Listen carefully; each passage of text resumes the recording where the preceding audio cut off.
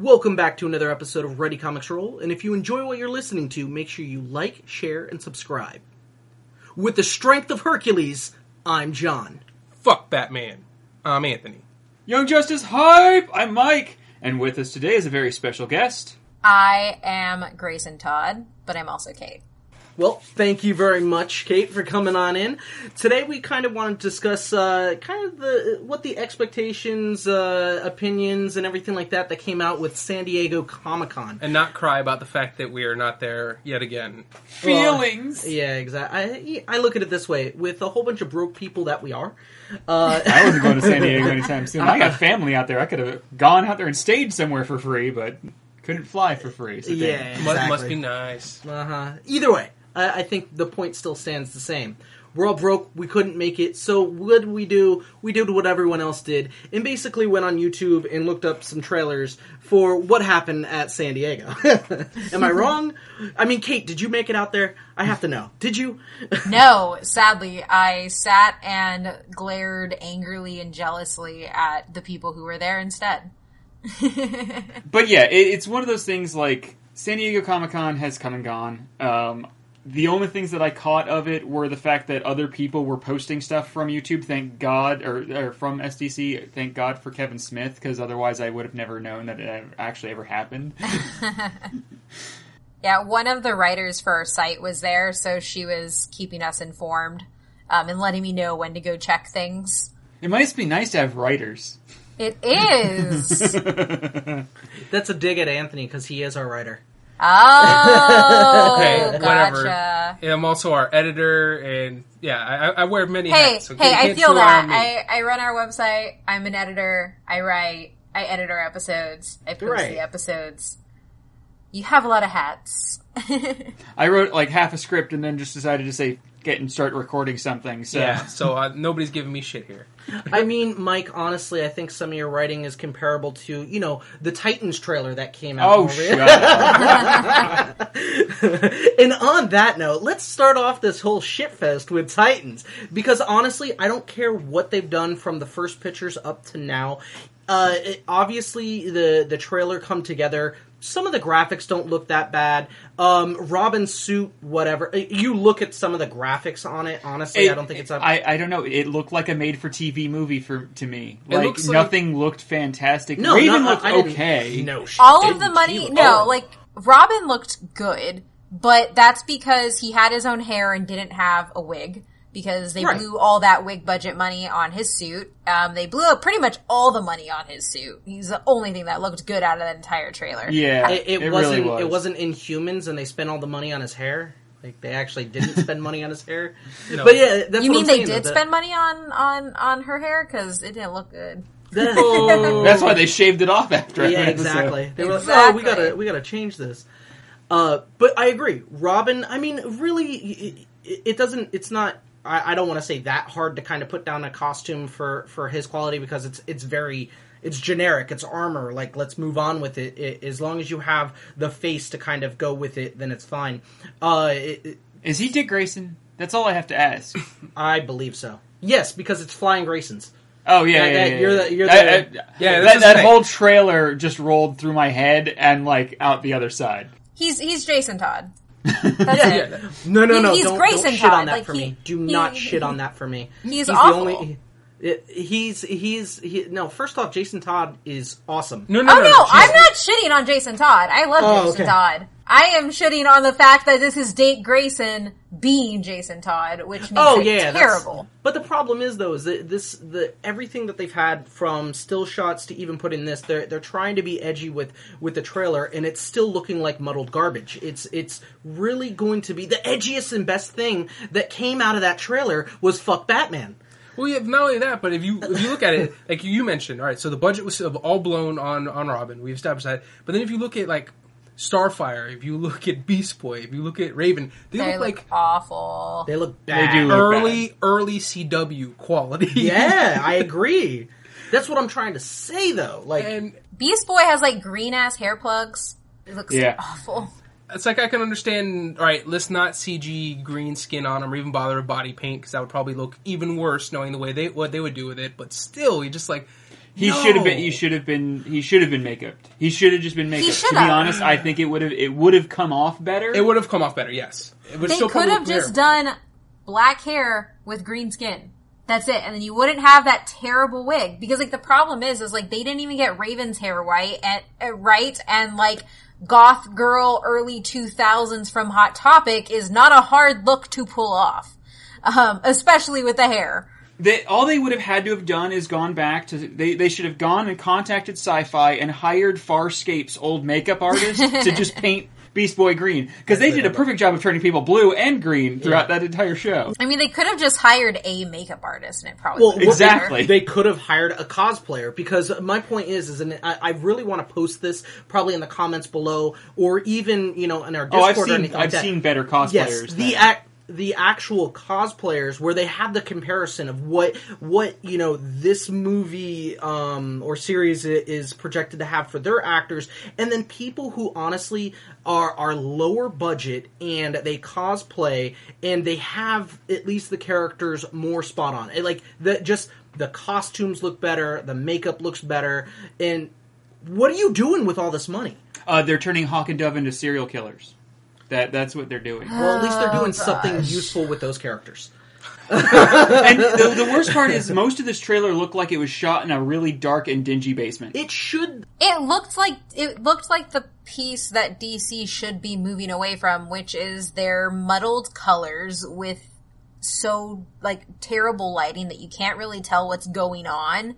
And that's what they need to move away from, because that is what they have been shit on. The only thing that I can say, though, is away from that is, obviously, I understand that they're trying to put a darker tone on this and not do necessarily just angsty teens who are doing this, but the darkness. You have Robin with the whole Gotham thing, that to me even still needs a darker appearance. Gotham is a very messed up place. I mean, look, Batman's never gotten anything right in that city, so why brighten it up? It's not Metropolis. That's all I'm trying to put with that. To be fair, if they're doing Titans, it shouldn't be set in Gotham. No, but the character, they're obviously bringing origin to some of these players. Yeah. They're doing something for that. Raven is seeking out Dick Grayson, and that's where he's kind of located. He's still working as a cop, apparently, a detective. Yeah, then he should be in Bloodhaven by then. Because if he's moved away from Batman, he goes to Bloodhaven. That's what happens. Listen, continuity out the window. It's not fuck Batman, it's fuck Titans at this point, because if they can't get that part right, they're trying to live on this edge where they're going off the storyline where Batman, Dick's Grayson's girlfriend, and that's why he leaves. But they're not. We don't know that for sure. I mean, we're getting the fuck Batman attitude from Dick Grayson, and that's fine and dandy because it happens in the comic books, it does. But he goes off, he becomes Nightwing, and then we end up with, none of what's going on in this series. But if we wanted to go with him being a little bit younger and doing the Teen Titans, why the hell does he have a day job? Everyone needs a day job. He's a teen! He's supposed to be a teen! But I guess that's where they're not calling it Teen Titans, they're just calling it Titans. Yes. But to Kate's credit, when she brought up a very good point in regards to how dingy and dark it's been, which is the one thing people are telling DC, wake up, stop doing this shit. You guys don't do it well. This is not what people want. Which is why I think that once we got the Shazam trailer, that was a far cry from what they've been doing in the past. And it's kind of, to me, the breath of fresh air that the DCEU, or whatever they want to call it, the DC Universe, I think is now just what it's the worlds of DC. The worlds of DC, yes, thank you. That's what they decided to go with. And between Shazam and Aquaman, we have something far more vibrant, so much more colorful and just aesthetically pleasing. I was saying, I do want to say, when it comes, saying that it's a dark, dingy color palette where you can't see anything, Gotham doesn't have to be that. The television show Gotham, whether like it or hate it, they actually do a really good job of showing the darkness of the city. Gotham is garbage. It's not, visually, it's not garbage. It is literally, I don't think I'm going to stand my ground on that. No. I get what you're saying. Visually, the city looks it's alright. not, visually, it is not garbage. And you can do Gotham, dark. just the TV show. Yeah, okay, Gotham, and I'm talking about the TV show too, you can portray darkness without having stuff be so muddled you can't see anything. Yeah. You can do that. People have done that. Marvel's done it with the Daredevil series. You can do darkness without losing all effect, because essentially what they do is they just blend all of their like watercolors into, it's like watercolor water. It's just muddy. You can tell there used to be stuff there, but it's not anymore. Yeah, DC's films have had this issue with, like, oh, we're going to shoot in the dark, and we're not going to bring lights with us at Or all. sepia We're just going tones. to actually shoot in real darkness. Yep. But I think you're right. One of the things that like really blew me away, and I think it's a credit to the directors, is that for Shazam and Aquaman, you have vibrant visual storytelling happening. And that is something I think is because both directors are horror directors, and horror directors know how to use visuals. You damn right. The only thing that not the only thing that I'll probably say on this, but when I saw the Shazam trailer, I looked at it as going, wow, this is going to be something special for DC. And this is one of those movies where, honestly, I feel like I'm going to go into this and have a good time. And when I felt that way for, like, Marvel, it was for Guardians 1. Like, Guardians 1, you just looked at it and you saw the trailer and you went through the movie and you were just like, not just, okay, whether people have their reserves, whether they liked or hated that movie. Personally, me, I had high opinions of it. But people had fun watching that movie or experiencing that movie. I think Shazam is going to be that for DC. I immediately was just like, oh my god, the guy from Chuck got jacked. That's all I could think of while seeing that trailer. I'm on the opposite end. I'm like, oh my god, the guy from Chuck is in a muscle-padded suit. Yeah. Thank you. That's what I was going to say. I was going to His let shoulder Mike finish muscle that does thought. not connect to No, his it shoulder. doesn't. No, he still has like this tiny head and this bulbous body. Yep. Very true. It looks a little bit hokey, which is another reason why I think I'm going to have fun watching this movie. Yeah. But I do like that they're playing more up on the humor. And the fact that, like, what's so weird is you have this backlash about, oh, well, this isn't as serious as it needs to be. Oh, this is too hokey or it looks too fun. It's like, do you not understand Shazam as a Right. character? Well, I mean, he has his dark points, but yes, I mean, it's a kid. Yeah. It's a kid who's playing the role of an adult superhero, you know what I mean? Like, that's what it comes down to. And it's an origin. And ultimately, I would think you're lying if when you got superpowers as a kid, you wouldn't do any of the stuff that Shazam was Exactly. I- I love how it's sticking to a very true nature. I just love how the Wizard Shazam's like, say my name, bitch. I like how they still haven't necessarily shown his face, but you know that's Papa Midnight. It's freaking awesome. I love Papa Midnight. Like, it was one of the saving graces for, like, Constantine. You Which know? is actually going to be back on Netflix soon. What? Constantine. Oh, I thought Yeah, we were the getting it on the movie. CW. I thought that No, actor... the movie. Not Gotcha. Yeah, sorry. The movie? Yeah. We're The getting movie's another coming Constantine? back. No, we're getting the movie back on Keanu's they're getting the coming rights back back. on Netflix. Yes, thank you. Yeah, Oh. and Constantine is not coming, like, they need to renew his show. They're not Yes. renewing his show, they just brought him on as a series regular. I was going to say, they brought him on to Legends, Yep. which, I'm sorry, that show to me... They had to still add wasn't that another great. guy with some dry British wit because they were killing off the other guy with dry British wit. Spoilers?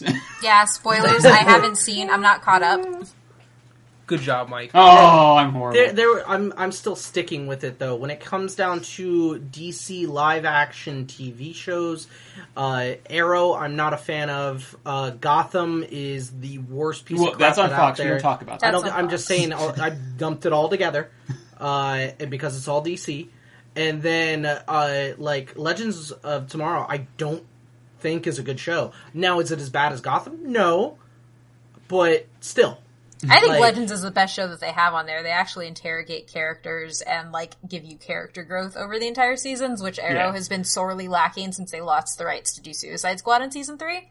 There you go. So, I guess I'll have to agree with that ranking just because I think that all of them are bad, but if I had to say which one is probably out on top, then yeah, I think Legends of Tomorrow is probably better, especially more recent. Maybe early Green Arrow wasn't as bad, but that's basically just the Batman story. Are we just going to forget about Flash and Supergirl? Because they're both... Supergirl is awful. Supergirl is trash. Supergirl had a rough start. I think this last season, the only reason why it was bad is because it got broken up by four things. Like, it got broken up like 4 times. We kept going on mid-season hiatus, but we got 4 mid-season hiatuses. Well, I think, like, ultimately, like, the biggest movie networks was the worst thing for Supergirl, because I actually thought season 1, because I hate Supergirl as a character to begin with. But I gave the show a chance, and this show actually made me like this version of Supergirl. But the first season did. The second season I kept checking out, because essentially they just did, it's just annoying to me. I think they're like fun shows. I don't think they're terrible. I love DC TV, but I also like know what I'm getting acting wise and story wise.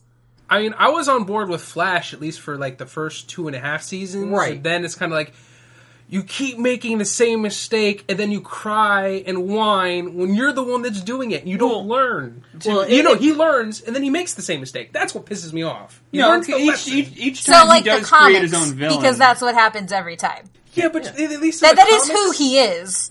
At least in the comics, it didn't... Like, he does it, and you don't have to hear it audibly. Yes, because you see it in the comics, and he is pretty pathetic when he makes the exact same action over and over again. Well, okay, so... He's funnier doing it in the comics. The one thing I have to give him with the Flash TV show is, yes, he has always been kind of the creator of his own villain, save for Grodd, which is why I'm excited for the next season, because the next season is supposed to be him as main... We're finally getting a main season, or a main villain Grodd season. Yeah. So... that will be really cool, because that is a villain he did not himself create. Yeah. I think, though, Flash has kind of lost some of it. It's just... I don't know if I want to say everything is just more recycled than I've seen in other, DC or superhero TV shows, but just how they go about certain things, the growing cast that they're trying to kind of make it similar to Arrow and stuff like that. It's making Flash the show unappealing. Well, I mean, I can agree there. So far, what they've done is they've just kind of built this team around Flash, which he doesn't really need. But it's all people. It's at least it's not like they're trying to make right. Up I'm characters. The hero of this city. I got it.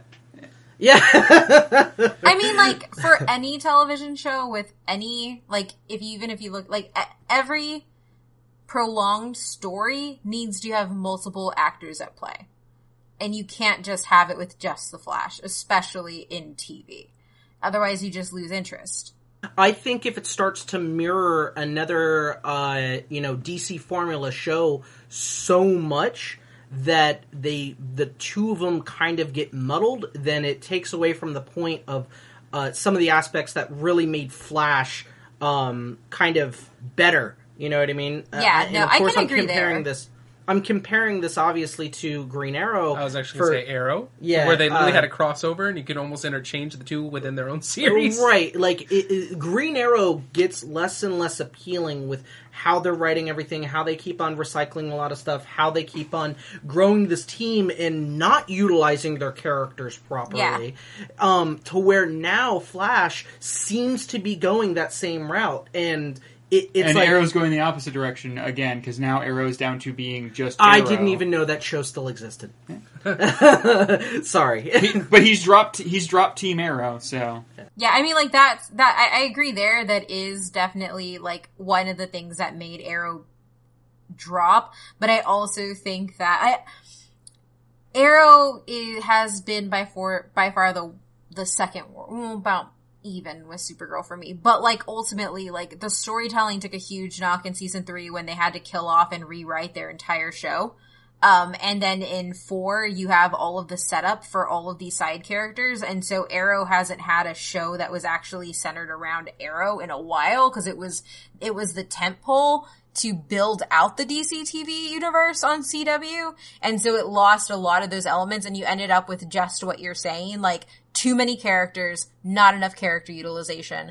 And unfortunately is it 5? What was the one that they just had now? Was it 6? Season 6. Okay. Season 5, they came back to it, and I think the show got a little bit better, but it's still not great because there's still too many people, so I can definitely, like, agree there. But I also think when you look at Arrow, in my opinion, it's good to take into account, like, what the show has had to do, but at the end of the day, it's still not great. So. The only thing that I saw from the trailer that interested me was the cameo from Cody Rhodes, because it's going to be funny to see Arrow become his bitch. His prison bitch, more specifically. Well, the one thing that I have to say, especially going on with DC and their shows, is the one thing that I'm super happy about is we're finally getting Young Justice back. Like that's exciting. That was one of the, like, since the old 90s cartoons are long gone at this point, it's been the best thing we've gotten since Justice League Unlimited. Wait. You're telling me that we're not getting held hostage by the Teen Titans Go movie? No, we're not getting held I'm hostage. excited for that movie.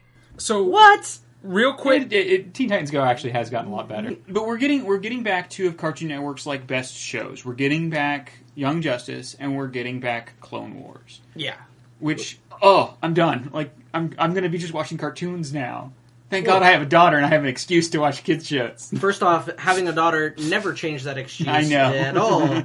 Because even to this day, where we can find a good cartoon, we will. And yes, having any kind of formula that Young Justice had before, it's absolutely understandable to where if they do something how they did for the other seasons of Young Justice, it's going to work out. Just as long as they don't turn them into chibis. And it looks like that's really what they're going to do. And I really liked that they touched on Artemis's dealing with loss. That you see that it's very prevalent throughout the trailer, and as well as just seeing just the shenanigans they're going to. Actually, it's a lot darker than shenanigans. That's probably not the proper word for it, but just what they're going to end up getting into as far as Young Justice Outsiders. Yeah. I mean, I was always a fan on how they kind of interconnected some of the seasons and storylines. I thought that for DC, DC does animated series right. I think we've always said that, at least on this channel, except for that one Teen Titans versus... That was a movie. That was a movie. That only slightly counts, and that was totally aimed at a younger, pre-teeny audience. Like, our podcast, like... we have this rule that if all three of us agree, then it's a fact. And we solidly hold that DC has, when it comes into the space of adapting comics and stories of our heroes to animated, DC really, holds that top spot. And not even just on, if you're just talking Cartoon Network cartoons, outside of the Bruce Timm era, but it also holds it when you look at how they revamped the universe with the New 52, the revamping of the animated universe based on New 52 in 2014 and going on. Personally, those are amazing movies and amazing animations, and that's one of the reasons why, the fact that the caliber for DC animation has been so high is one of the main reasons why I've been so upset with the live action that DC puts out, because their animated universes have been so great, and the animation style for Young Justice Outsiders is essentially the same animation style that they've been utilizing in their New 52 universe of movies. And they also announced some new movies that we're going to be getting, including a new Wonder Woman movie, animated movie, that I'm really excited for, because animated Wonder Woman is my favorite Wonder Woman. Like I said, I completely agree with you. We almost have the same thing here for our saying, if all three of us agree on something, then obviously it must be a fact. But we also have another saying, which is, if me and Anthony don't agree with Mike, then Mike is 9 times out of 10 wrong. So, well, the one thing I wanted to give Marvel credit for is they're lending their properties to anime. Because that actually has gone over rather well. The Wolverine anime, the anime series, the Iron Man anime series, Black Panther I think had one, and Blade had one. Right. The Wolverine was the Wolverine X-Men one, right? Or was... Well, there was a Wolverine solo one. Okay. And then there's Wolverine and the X-Men in a separate animated universe. Yeah. No, the anime ones, I haven't gotten to see all of them, but they just did the Batman anime, which was actually really good too. So now I'm kind of like, oh crap, blended properties to anime, man. The Bat Ninja one? That thing was awful. It was a dumpster fire. It looked good though. It looked good. Visually, it was pretty. It was as it should. Ugh. Yeah. I only got to see about half of it, so I don't know actually if it was that good or not, but I was just going off the animation style. Yeah, the animation style is gorgeous. Right. I think overall the only DC animated movies I don't like was that new Harley and Batman one that came out. Oh, I didn't like that one at all. And then Actually think that's the only one I haven't liked so far as their animated movies. I think I've liked all of them, but I haven't watched Judas Contract, so I can't speak to that one. Judas Contract was good. But cutting over to other animated stuff, I was going to say, with Clone Wars coming back out, that's like really huge because, everyone had this, at least I know on my part, Clone Wars was... It just went away. It went, amazing series, and then it just went away, and then they're like, hey, listen, we're going to bring out Rebels. And even though Rebels did have...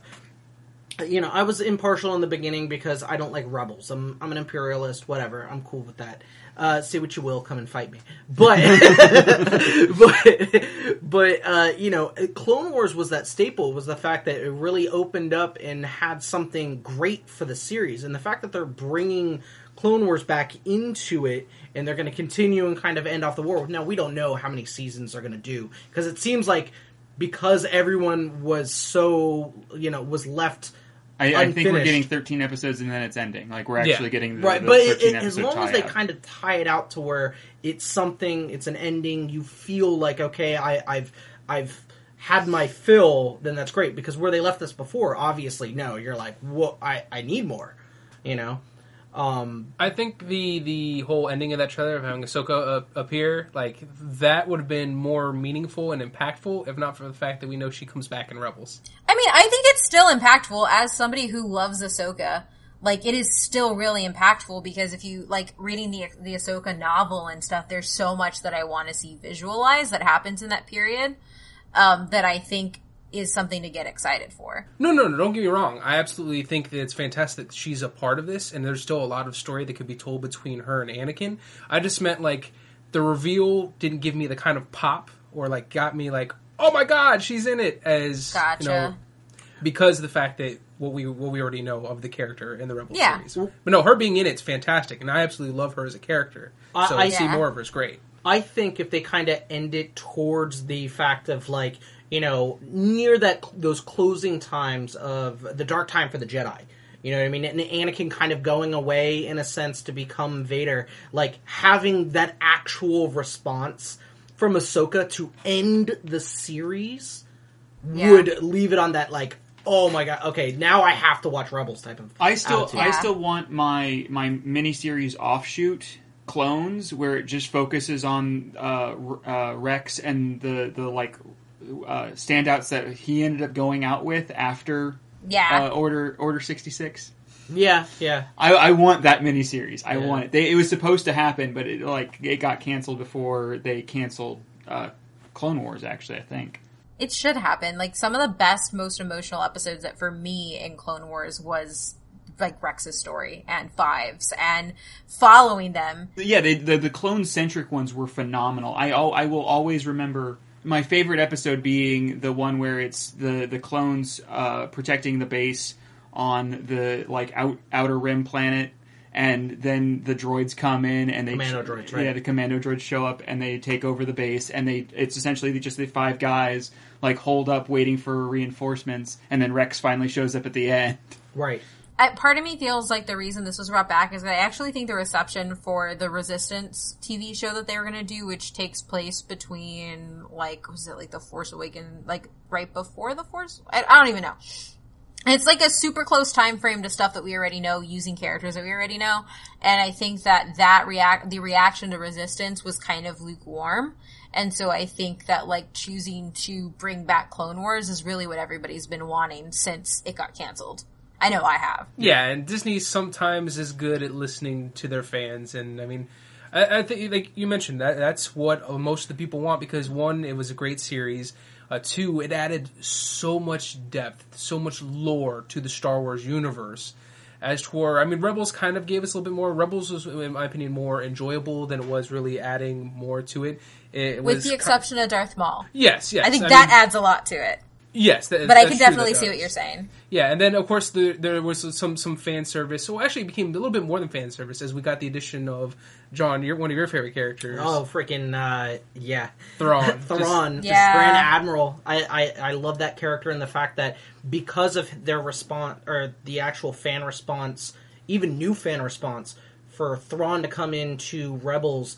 the books were starting to really come out, and they're comic. like embracing him in the new canon. Yeah, the comics too, like Kate mentioned. I mean, when you have the best, admiral strategist in, you can't not have that big of an important character, not show up at some point in time throughout your series. I mean, I had heard whispers of there being a DC showrunner opting the writer from the Darth Vader comics to try to do a Darth Vader series, which I think would be also really cool. Kind of spanning that time period where he's still new at being Darth Vader. Yeah. Right. They had the comic series for a short time where, it's still at least more relatively new. Him going out and actually getting his first, or creating his first red lightsaber crystal, stuff like that. Like, that would be interesting to actually converting that small series into... And I think that'd be a lot more interesting than the Resistance. At least for me. I don't know how we could really shit on the Resistance without knowing anything about it. I think the time frame, honestly. And, I'm also just tired of getting rehashings and stuff so close together. And I think it just comes from me really wanting them to go back and do Old Republic stuff. Because there's so much stuff there that needs to get done. And I'm tired of, I want something new. I don't want the same damn characters. I love them. I love them to death. But, when it comes to it, at this point, I feel like I'm getting the same thing over and over again. And it doesn't excite me in the same way that it used to. Now, Clone Wars does, just because it is the same thing, but it was really damn good. Versus, we're gonna fill in this, and this is not the actual time frame, don't at me, I know what the actual time frame is, but, a 10-month gap, we're gonna give you a TV show to cover these 10 months between these two things. That just seems where they're going, and I think with their streaming service, I think we're only gonna get more of that, and I'm really scared to not actually be getting new things that go outside the established timeline that we're in, so far as what is canon now. And I really think if they, I think that Clone Wars coming back is a great launching point, but I think they need to listen to the fans more and give us Old Republic stuff.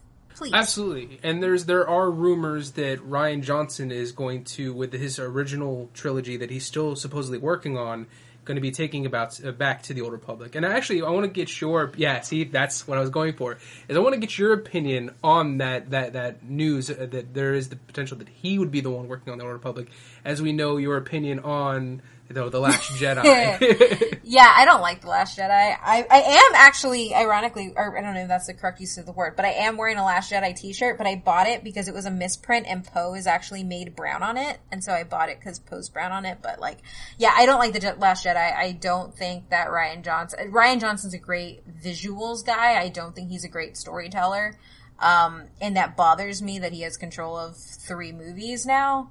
When I think that there are a lot of other directors, established and non-established, who can work out visual storytelling as well as actual storytelling. And so for me, I don't like that he's the one handling that, because I just don't think he can do it. I want Waititi to direct I want Guillermo del Toro and Taika Waititi. Those two people would do visually great and storytelling great. And I specifically want... This is what I want. I know we're getting a Boba Fett film with, is it Mangold who's doing it? Wait, that is still actually happening? I thought that was still kind of in developmental hell. I thought it was coming out. I thought it was already confirmed. It might have gone back into hell. Yeah. Oh god, that one needs to die. It's in limbo, that movie. But anyway, I think that we've talked about it on our podcast a whole bunch, there aren't enough damn aliens in this universe. And especially Guillermo del Toro would be perfect for that. Exactly. I want Guillermo del Toro to do an entire movie, series, something where it is just frickin' aliens that we're seeing, and aliens have to deal with all these damn humans fighting with each other and messing stuff up. And at one point, somebody's gonna fuck one of the aliens, because that's also how movies work. Mass Effect. I really want Taika Waititi because I need him to voice another rock monster. There you go.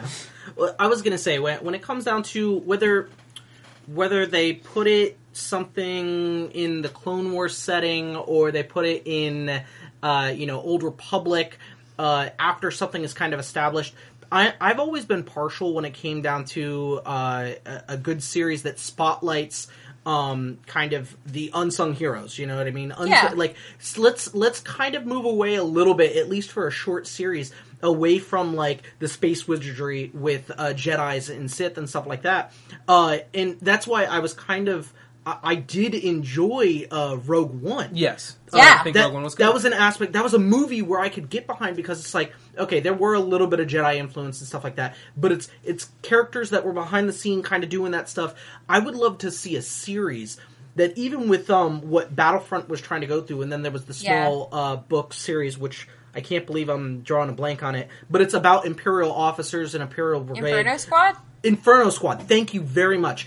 I would love to see a mini-series that's basically like that. To me, it's very Gundam 8th MS style mini-series. Like, to me, having those unknown characters and that aren't a part of the major battle, but they're doing some, like, covert stuff is where I would go ape shit over. And it has absolutely nothing to do with it being revolving around Imperials. No. I'm honestly, I would love for them to do something like that. But if they did something very much in the fashion of 8th MS team, which utilized a squad in, the Imperial side, a squad in the Rebel side, and you kind of saw this dynamic of how everything was on the ground level. Yeah. I think that would be an amazing series. And I think that that's ultimately, like, what, for me, gives Rogue One its legs. Rogue One's probably one of my favorite, if not my favorite, Star Wars movie, in all honesty, and I think it's because you get to understand, like you said, what everybody else is going through and not what the Jedi are doing. And not, like, you get to, like, the missing gap for me is not time-wise in Star Wars. It's understanding all the planets that these people are coming to and what is happening there and, like, the everyday people. You want to be immersed. Exactly. Like, learning that Cassian has been fighting since he was 6 years old. And understanding that there's that type of weight that is happening and understanding the different areas. Like, to me, that is way more compelling at this point than just rehashing stuff that we've already seen. Right. And even then, we still had some of the, like John, you pointed out, some space wizardry, but it wasn't directly. And that's as somebody who does enjoy that space wizardry, but also enjoys like the disconnect from it and a more character-focused story. We did still get kind of a view of the cosmic force through Chirrut, which I thought was awesome.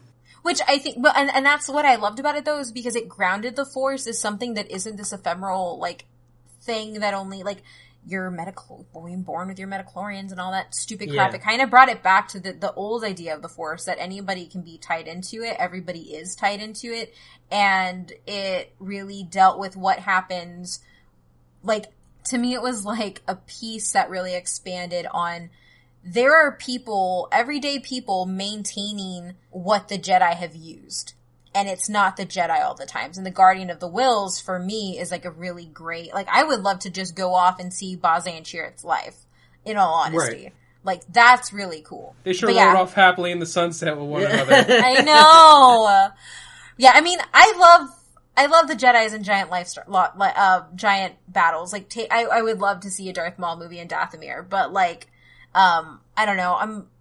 I don't know if I'm bored with Star Wars or I'm just like over Star Wars Twitter that I just want something different. Well, I think a villain-centric Star Wars story would be phenomenal. Either give us Vader, give us Darth Maul, give us somebody. Night Sisters. Yeah, give us somebody that's that darker side of the Force, or even just a non-Force user villain to just kind of get behind. I think Thrawn would be perfect as well. I'm down with a Thrawn movie. I'm down because honestly, like if you can show the dynamic around what Thrawn is and kind of how he does things, and the fact that he's not necessarily a villain. You know what I mean? But some would say, and I'm looking over at Anthony, that, he's on the wrong side, but the thing is, though, he's utilizing what he has for what he believes is the betterment for the galaxy. Like, that would be something amazing as well. And just to kind of keep this from becoming another Star Wars cast, I could talk that for hours, days. I think all of us can. But talking villain spin-offs, I mean, Glass looked phenomenal. No, it did. Absolutely. I'm psyched for it because actually me and Anthony were talking a little bit before we had, we got on the cast today, and I saw the Glass trailer. I love the Glass trailer. I was a person when I saw Unbreakable back in the day. I liked that movie. Anthony, it took a little while to kind of grow on you. Yeah, I mean, Shyamalan. No. I mean, a lot of people like to shit on his work, and I think his early work, as far as M. Night Shyamalan and a lot of his twists, were actually kind of ingenious. And Unbreakable, I didn't like it as a kid. Maybe it's because I wasn't really as into it. I wasn't really paying attention as much. Watching it more recently, even before Split, which I actually need to see Split, I was like, this is really good. I like that. So, and then again, because of a lot of his missteps, it kind of did turn me off to seeing any of those other films, especially when he made, Avatar: The Last Airbender. We won't talk about that. But so seeing Split and then hearing that it tied into the Unbreakable universe, I was like, oh wow, that's amazing. And then even just seeing the trailer, even more so, like just hair standing on end. I'm like, this looks like at least it didn't tie into the Devil universe or the Village or The Happening. Devil is good. Professor Xavier looks Devil like a monster. That's all I'm saying. Professor X is a monster in this. Like, I can't wait to see this because you have the brilliance, for Glass and Samuel L. Jackson. When you have all these characters, the psychosis that has to do with multiple personality order with, the Beast in this one. Like, I got to know when Sam filmed this because he's doing this whole looking good for Nick Fury and then looking really tiny for Mr. Glass. Well, we kind of had to. I mean, you also look at Bruce Willis. Bruce Willis, too, also looks like he's been slapped around by Father Time. Yeah. The only person who looks like they're in good shape and is their best version of themselves, is Professor James McAvoy. I mean, because there are 30 years of age difference there. But... Yeah, exactly. Yeah, McAvoy hasn't really aged that much. I mean, he was on, British TV shows earlier in his life, and then he did the X-Men movies. And he's also not old. Do you know how old Samuel L. Jackson and Bruce Willis are? Yeah. Are they in their 50s, 60s almost? They should be almost in their 60s, if not already in their 60s. You want to know who was Grace, aged gracefully? Yeah, thank you. I was like... Tom Cruise? Patrick Stewart? Yes! Absolutely. Patrick Stewart is the only one who looks the same, if not better now. Samuel L. Jackson is almost 70 years old. He's going to be 70 years old this year in December. No, I agree. I would agree with what Kate said, though, too. Also, Tom Bruce Cruise. Willis is 63. I don't believe in Tom Cruise. Well, all right, so that's fine. But at the same Tom time, Cruise is a figment of our imagination. I think Tom Cruise is a dick, and I don't like the man. But holy shit, I saw Mission Impossible Fallout, and he is a damn great action star, and he does not look like he's 56. Yeah, I stopped watching Mission Impossible at 3. Neither does Keanu. You mean when it got good? Keanu's a vampire. See, I stopped because I was just like, this is too much. And now, please. I need to catch. I actually was somewhat interested in Fallout. Fallout's one of my favorite action movies of all time now. It is a phenomenal movie, and almost every single bit of every single stunt was shot practically, which I have much respect for in the age of CG. Yeah, but I will also point out, what Mike said too, I think the biggest vampire of them all, just defying time, is most definitely going to be Keanu Reeves. Oh, yeah. Well, because he's actually the immortal man from the painting from League of Extraordinary Gentlemen. Dorian Gray? Yeah, Dorian Gray. Yeah. Dorian. Don't show him the painting. Don't show him the painting. Don't kill his puppy either. Don't show him the painting. Don't kill a puppy. Don't do a painting of killing his puppy. Oh, gosh. Okay? He'll come and get you. Okay? But speaking of monsters, one of the things I was most excited for... No, it's not Venom. Don't give me that face. No, I know what it is. Godzilla! I don't want another people-centric Godzilla movie. I don't. It's not! Did you see the trailer? Yeah, well, hold on. He's drunk. He doesn't know what he's talking about. Mike, go home. And also real quick. Have you ever watched any Godzilla movies? Go back and watch the original Godzilla films. With people that's the problem is I love Godzilla. I grew up with Godzilla, but a lot of people look at Godzilla movies with rose-tinted glasses. They only remember the monster fights. Yeah. Almost all of those movies were super people-centric. Yeah, we had the Godzilla episode, and we brought Matt Frank, who is everybody calls him the King of Kaiju. He's essentially the only American to work on Japanese Godzilla artwork at the time. The time of recording and stuff like that.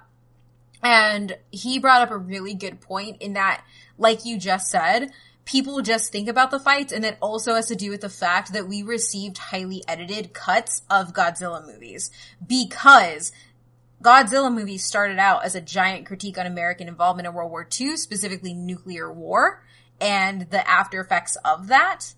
So Godzilla movies have technically always been people-centric. They have. A little bit. And they've had stories, and they've all been larger commentaries on what's happening, so far as, like, the environment versus industrialization. And now, obviously, you get into, like, the 26 Godzilla movie, and he's doing some ridiculous fights. But, like, they are not without a purpose. However, when Americans do it, they don't do it right, and the last Godzilla movie sucked ass. So thank you. That's so weird, because I didn't think it sucked ass. I definitely think it could have been better, but at least it wasn't, the Godzilla with Matthew Broderick. That's not a Godzilla movie. It's a Zilla movie. Yes, I know. That is a random monster attack New York City that is way too big to be Godzilla. Which I'm so way too small to be Godzilla. I'm so glad that they retcon that as to being an entirely own creature of its own. Like, that gets destroyed in one of the Godzilla movies. Yeah. Yeah. I was going to say, honestly, if you look back at a lot of the old Godzilla movies, correct me if I'm wrong here, but when you see a lot of the fight scenes and stuff like that too, it takes up very small bits of it. A lot of times it's like movement with the monsters, and then it is they keep cutting back. Okay, I now have to apparently defend my meaning of people-centric. What I mean is I don't need the love story that, or the, like, weird fetish story that was the let them fight thing from the last Godzilla movie. I mean, there are, in the original Godzilla movies, there are people, yes. And the story is very much about the militaristic industry and what's going on and all that stuff. That was fine. There's aliens and clamshells, too. And Mothra. But we get Mothra. Yes! Fantastic. Rodan! And then King Ghidorah! Yes! We actually get to see That's the what I tri-beam. was excited for, because he's my favorite kaiju. Yeah. Hold on, real quick. Okay, everyone's favorite Godzilla creature. Godzilla. Ghidorah. I was Space Godzilla. Space Godzilla. You would pick Mecha Godzilla. Of course I pick Mecha Godzilla. He's not only a Godzilla, he's also a robot! Mine's Godzilla from space. I personally love the crystals on the back. I'm just saying. It was awesome. It's a badass design. Yeah. Space Godzilla is a badass creature. Space Godzilla is the first monster that actually harmed Godzilla emotionally. Yes. Absolutely. Can I say son of Godzilla? Yes. Yes. No, I think, like, ultimately, like, I get what you're saying insofar as, like, the people-centric stuff, because I do think that what hurt the last movie was that you don't get any Godzilla, like, at all. And that's a problem when you bill your movie as that, and all of your promotional material is like that. Also, you misuse Bryan Cranston. Yes. But, like, ultimately, like, watching the new trailer, it is very monster heavy, and it is monsters that we have not seen the West adapt, and I'm here for it, and it looks really good. However, Americans kind of struggle when telling a lot of these stories, so. No, and I absolutely agree with that, because of the fact that, just like you said, I mean, I didn't think it was awful like, Mike thinks, or even like you said, it was okay, to be fair, I didn't see the trailer. I only saw the stills with some weepy, emotional boy on them, so. Yeah. I saw Godzilla roar a giant sky beam into the sky. Right? So. I saw that image, and then I see Weepy Child, and I'm like, oh god, it's going to be the Bryan Cranston movie all over again. No, I don't think it's going to go that route. But yes, I do feel that the first movie definitely could have had more Godzilla, more kaiju fight. But I don't think, like I said, it was like super character. Well, I think that there has to be a line that you can ride that's more like the Kong Skull Island line, where the story that's being told about the people, it's actually detrimental to they're affecting the actual story. And that's the heart of kaiju movies. The heart of kaiju movies is both of those two realms interacting, and if you don't nail that interaction, it's not great. Which is why I feel like in this trailer they even address that in it. You have the scientist she's mentioning. There's this horrible thing that's coming, and the Earth releases a fever. That fever is the Titans, which is what they're referring to all the kaiju to. Which is kind of like, okay, I can understand the name. It kind of works for me. But that's the reason why we have the justification now for how we're going to have this kind of people-centric story. But obviously, with 4 creatures, and then what's even rumored is there may even be more that have not been mentioned or released, even if just like a small cameo. This is definitely going to be a big monster brawl. Wait, so you're telling me that it's very much Gaia-centric for Titans, possibly even weapons that arise from the planet. Not everything is Final Fantasy VII, John. Not everything is Final Fantasy I love it how I ties Godzilla to Final Fantasy VII. Yes! No, the sad thing is I thought you were trying to tie it to Pacific Rim because it all sounds the same. I love Pacific Rim. I hate Pacific Rim. I love Pacific Rim. Oh, Pacific Rim is the thing that it's bad, but that's what makes it great. Because I love it, and it is amazing. Right. I'm getting stabbed here. All right, I think I'm leaving. All right, you guys have a good one. I'll see you later. I'm not talking that Pacific Rim. No, can't. But that's what they did, though. That's why, Mike, from what you said, it all just blends together. Is because Pacific Rim was like Guillermo del Toro's love letter to kaiju movies. Yes, exactly. So that's why it was kind of hokey, but it's still enjoyable. I thought it was a lot of fun. You can't take that movie seriously. You're not supposed to. See, I thought you were going to say the reason why it's great for tying humanity in with the creatures is because ultimately you need a guy with a giant sword who goes circling around with his friends. Oh my god! Oh my gosh! All right, I'll move on. But we've seen a lot of different stories that for movies that will be coming out and everything like that. But I know a lot of people who had watched like Sons of Anarchy are really excited about stuff that has to do with the new Mayan show. Because honestly, yes. I think before even seeing the trailer for Mayans, all I saw, I was completely confused. Because I think all I saw was that first field image where it just like shows a Mayan skull, if you will, like all the markings and stuff like that. And I was just like, is this going to be something like actually Mayan? They're bringing us back to something like that. And now I'm seeing, okay, no, it's biker gangs. And I'm all like, oh, okay, no, I get this. It's modern. We can dig this. See, I was kind of like, it needed... I didn't watch Sons of Anarchy. It wasn't really that interesting. You're a horrible human being. But Mayans actually looks... it piqued my interest, especially when, Edward James Olmos appeared. Once I saw him, I'm like, oh, I kind of need to see this now.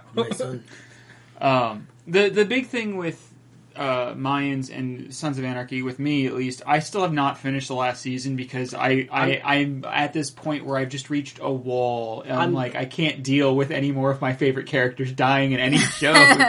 I'm surprised. Yeah, you don't want to watch that then. Yeah, I'm very surprised though at Mike because his girlfriend is like a sick obsession with Sons of Anarchy, so... She's now on a kick with Shameless and the American version, which means I can't watch it, because I watched the British version, and James McAvoy is a much better character than the guy that they had from... I forget what... He's from some stupid movie that I can't actually remember that was like the... Mystery Men? Was he a Mystery Man? Yes. Okay. He was the shoveler. That's right. But Mystery Man was amazing. Do not call that stupid. No, Mystery Man. No, I wasn't calling Mystery Man stupid. I was thinking of... His name's William H. Macy. That's No, I like William H. Macy. Oh. He's not playing James McAvoy's character from the British version. Oh, see, James McAvoy is the younger guy that ends up dating the daughter of that character. Okay. No. And actually, I love William H. Macy. I hate his version of Frank because he turns that character into such an asshole. And he's not supposed to be. He's supposed to be a likable lout. Like, he's supposed to be... He's shitty. He is. He's supposed to be shitty. But he's not supposed to be so shitty to the point where he calls DCF on his own goddamn family. Pisses me off. Mayans, I think, looks good. I'm worried that it's going to have the same issue that I have with Sons of Anarchy, where I'm just like, stop killing everybody that I like. With Game of Thrones, I was okay with it, because some of those characters I really disliked when they killed them. I was like, okay, I can live with this. Yeah, so I love Sons of Anarchy. I think it's one of the better shows on FX, or it was one of the better shows on FX. I am really excited for the Mayans, because, when I watched through the show, the Mayans always really, really intrigued me. Not only in how they interacted with the Sons, but just I wanted to know their story and how they formed an NC. I wanted to know their inner workings more. I just wanted to know more, and that may just because be because I'm Mexican American, but also because the leader of the Mayans was such a damn good actor. And so I'm really, really excited for this show. It takes place on the California-Mexico border, and it takes place after Jax, after the death of Jax. It takes place after Sons of Anarchy, and it's going to deal a lot with somebody pledging. If you watch the trailer, it's going to deal with I think his name's Ezekiel, becoming a prospect for the Mayans and then having to deal with this because he was not supposed to have this life. And so Edward James Olmos is an amazing actor. And then you also have Richard Cabral, who was in American Crime. He is another really, really great actor, and you have, it's going to be amazing. I'm pretty excited. It was co-created by Elgin James and Kurt Sutter. So Kurt Sutter is the guy who created Sons of Anarchy, and Elgin James did Lowriders, which is an awful movie. But at the end of the day, I'm really excited because the lens that we're getting is something different. And I'm all really here for it and expanding that world because it was a really good world to be a part of. However, my heart broke many times, and all I have to say is Obi. So. Yeah. I had to go and watch Vikings just because I needed him on another show. I like how with Mayans, obviously it's calling back to Sons of Anarchy in some way, shape, or form. In that right now is a great time for other shows, and they're really putting out like their next seasons and stuff like that. For me, I don't know why. Maybe it was because I watched some of Sons of Anarchy, or at least some of the reruns and stuff like that when I was watching Breaking Bad and Better Call Saul. But the next series or next season of Better Call Saul is coming out. Whether you love it, hate it, because it's Breaking Bad or not Breaking Bad, the fact that they're getting closer and closer to Breaking Bad in this show, and they have Gus and they have Mike doing what he's doing and everything like that. To me, I don't know if everyone's seen it or not, but to me, I love Better Call Saul. Just how that show is done and staying true in fashions to Breaking Bad. I was just like, pfft.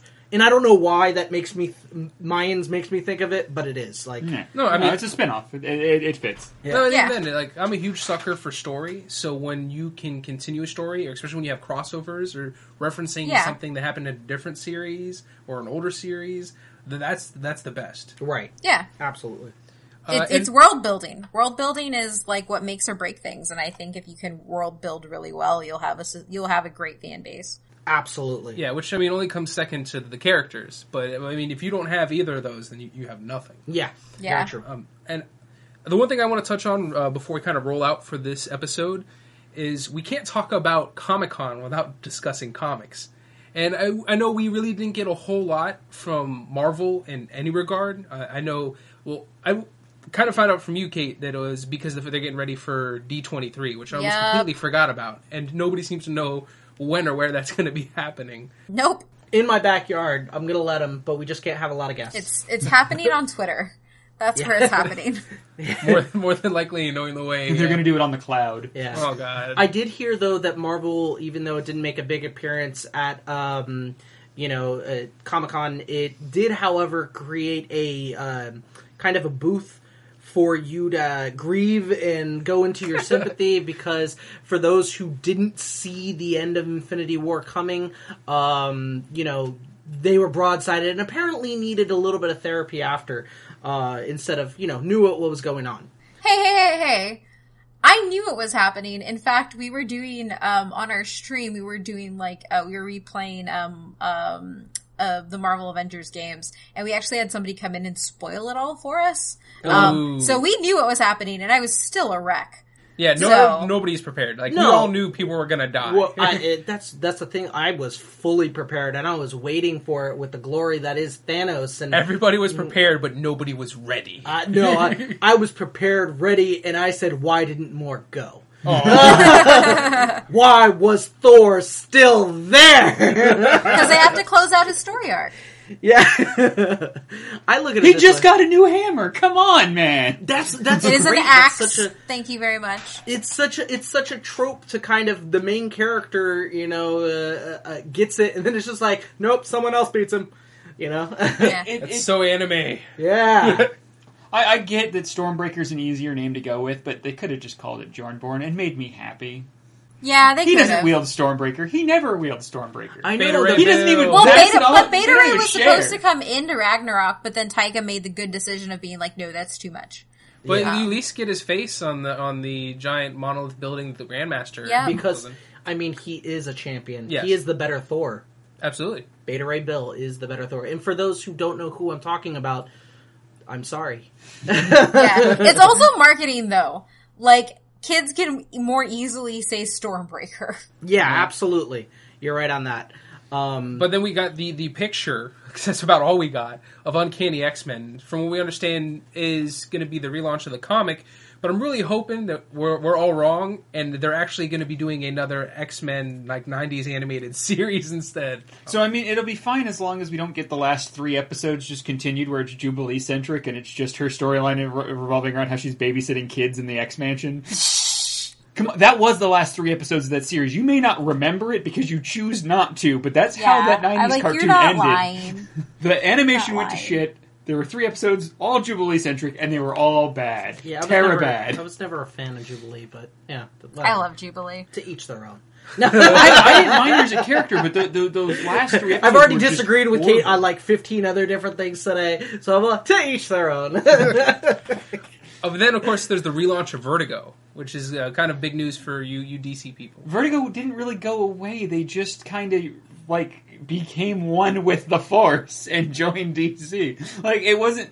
They never stopped publishing any of the Vertigo titles, No, I'm not really. saying they No, are. no, That's why I said- but that's why I it's a said the relaunch of the imprint, though. It's a relaunch of the imprint, so, like, it's the separation away from just being consumed by DC, essentially. Yeah, I guess. But, I mean, I think it's just another gimmick for them to just kind of, DC Rebirth, DC whatever. Well, blah, I blah, mean, blah, blah. ultimately, All new. it would be a gimmick if they were redoing entire universes, but we have a slate of really great comics coming out from it. And I see what you're saying, though, because ultimately they could have just gone with, it's the 25th anniversary of Vertigo, and left off the relaunch. Yeah. But ultimately, I think the reason it is a relaunch of the imprint is because you have entirely new titles being brought out. And really, really hitting story. Like, I'm extremely excited for Border Town, Hex Wives, and American Carnage, personally.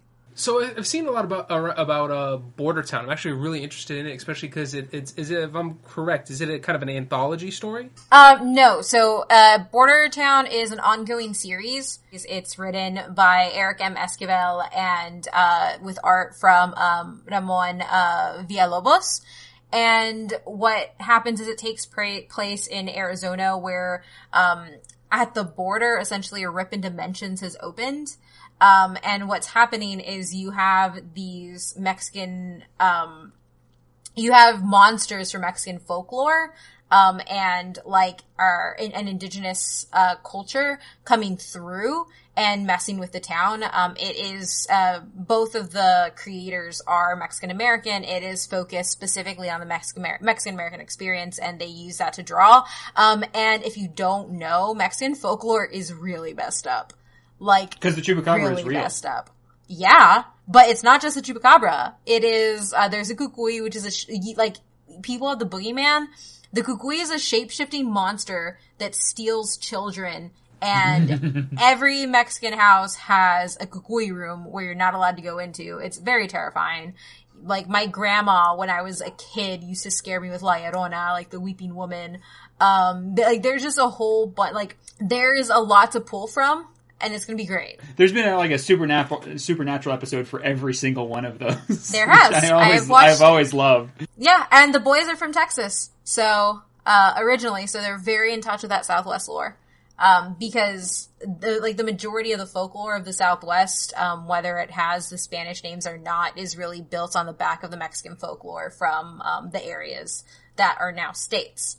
I guess that's what I meant by anthology. I meant like you have the basis of it is a lot of folklore that's kind of brought together into but story. but it will be one continuous storyline. It will be one continuous storyline of word. yeah. But yeah, no. Essentially, it'll be kind of like a Monster of the Week type thing. Which I'm all for. I mean, Yeah. I would love another series that does that, especially being a huge horror buff. Just if Oh, it yeah. keeps in that. Yeah, no, and that's where I am. I love horror. I love everything. I actually got an early copy of it, and which they were giving out at San Diego Comic-Con as well. They were giving out full free copies. Believe it was a double issue of Sandman Universe, what they're launching, and then Border Town.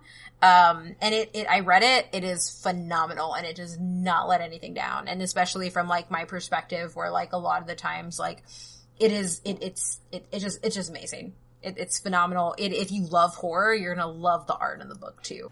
I'm looking forward to it. But I think that's going to go ahead and roll us out for this episode. I want to go ahead and thank you again, Kate, for joining us. And we definitely want our listeners to know where they can find your podcast and just anything else that you're currently working on. Yeah, so I'm the host of But Why Though, the podcast. It's a podcast where we talk about pop culture and that people say matter and ask the question, but why though? We cover different areas of fandom, pretty much anything pop culture. On top of that, I also hosted Did You Have To, which is a podcast about live action bad adaptations of anime. And then, such as your Dragon Ball Evolution, which I'm sorry you had to suffer through that. Yes, it was awful. We do live tweets. You can drink and have the pain with us. We judge everything on a scale of how many drinks did it take for us to watch this movie. That's how we rank them at the end of each episode. And then you can find our community, But Why Though, at butwhythough podcast.com. We have a community of writers and podcasts there.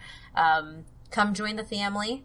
That's pretty much everywhere you can find me. Oh, and I am on Twitter a whole bunch at ohmymithrandir. So if you enjoyed this episode, be sure to rate, comment, and subscribe. Also, if you're listening to this podcast on one of our many different providers, such as iTunes, Google Play, Stitcher, Podbean, and also Spotify, be sure to check out our YouTube channels. We have a lot of great content on there as well. And don't forget, you can come on over and follow us on Facebook, Instagram, Twitter, and any of the other social medias listed down below. And if you want to join in on the discussion, you can always head on over to our Discord channel, where you can talk with the Ready Comics Roll and other rollers, and tell us what trailers did you find interesting at the San Diego Comic-Con. Maybe something, that you can't wait to see. And don't forget to follow us on Twitch for random live streams throughout the week, so I'm not just talking to myself anymore. And if you have a heart and you want to see us grow, don't forget, we have a Patreon. Come on over and become a supporter today.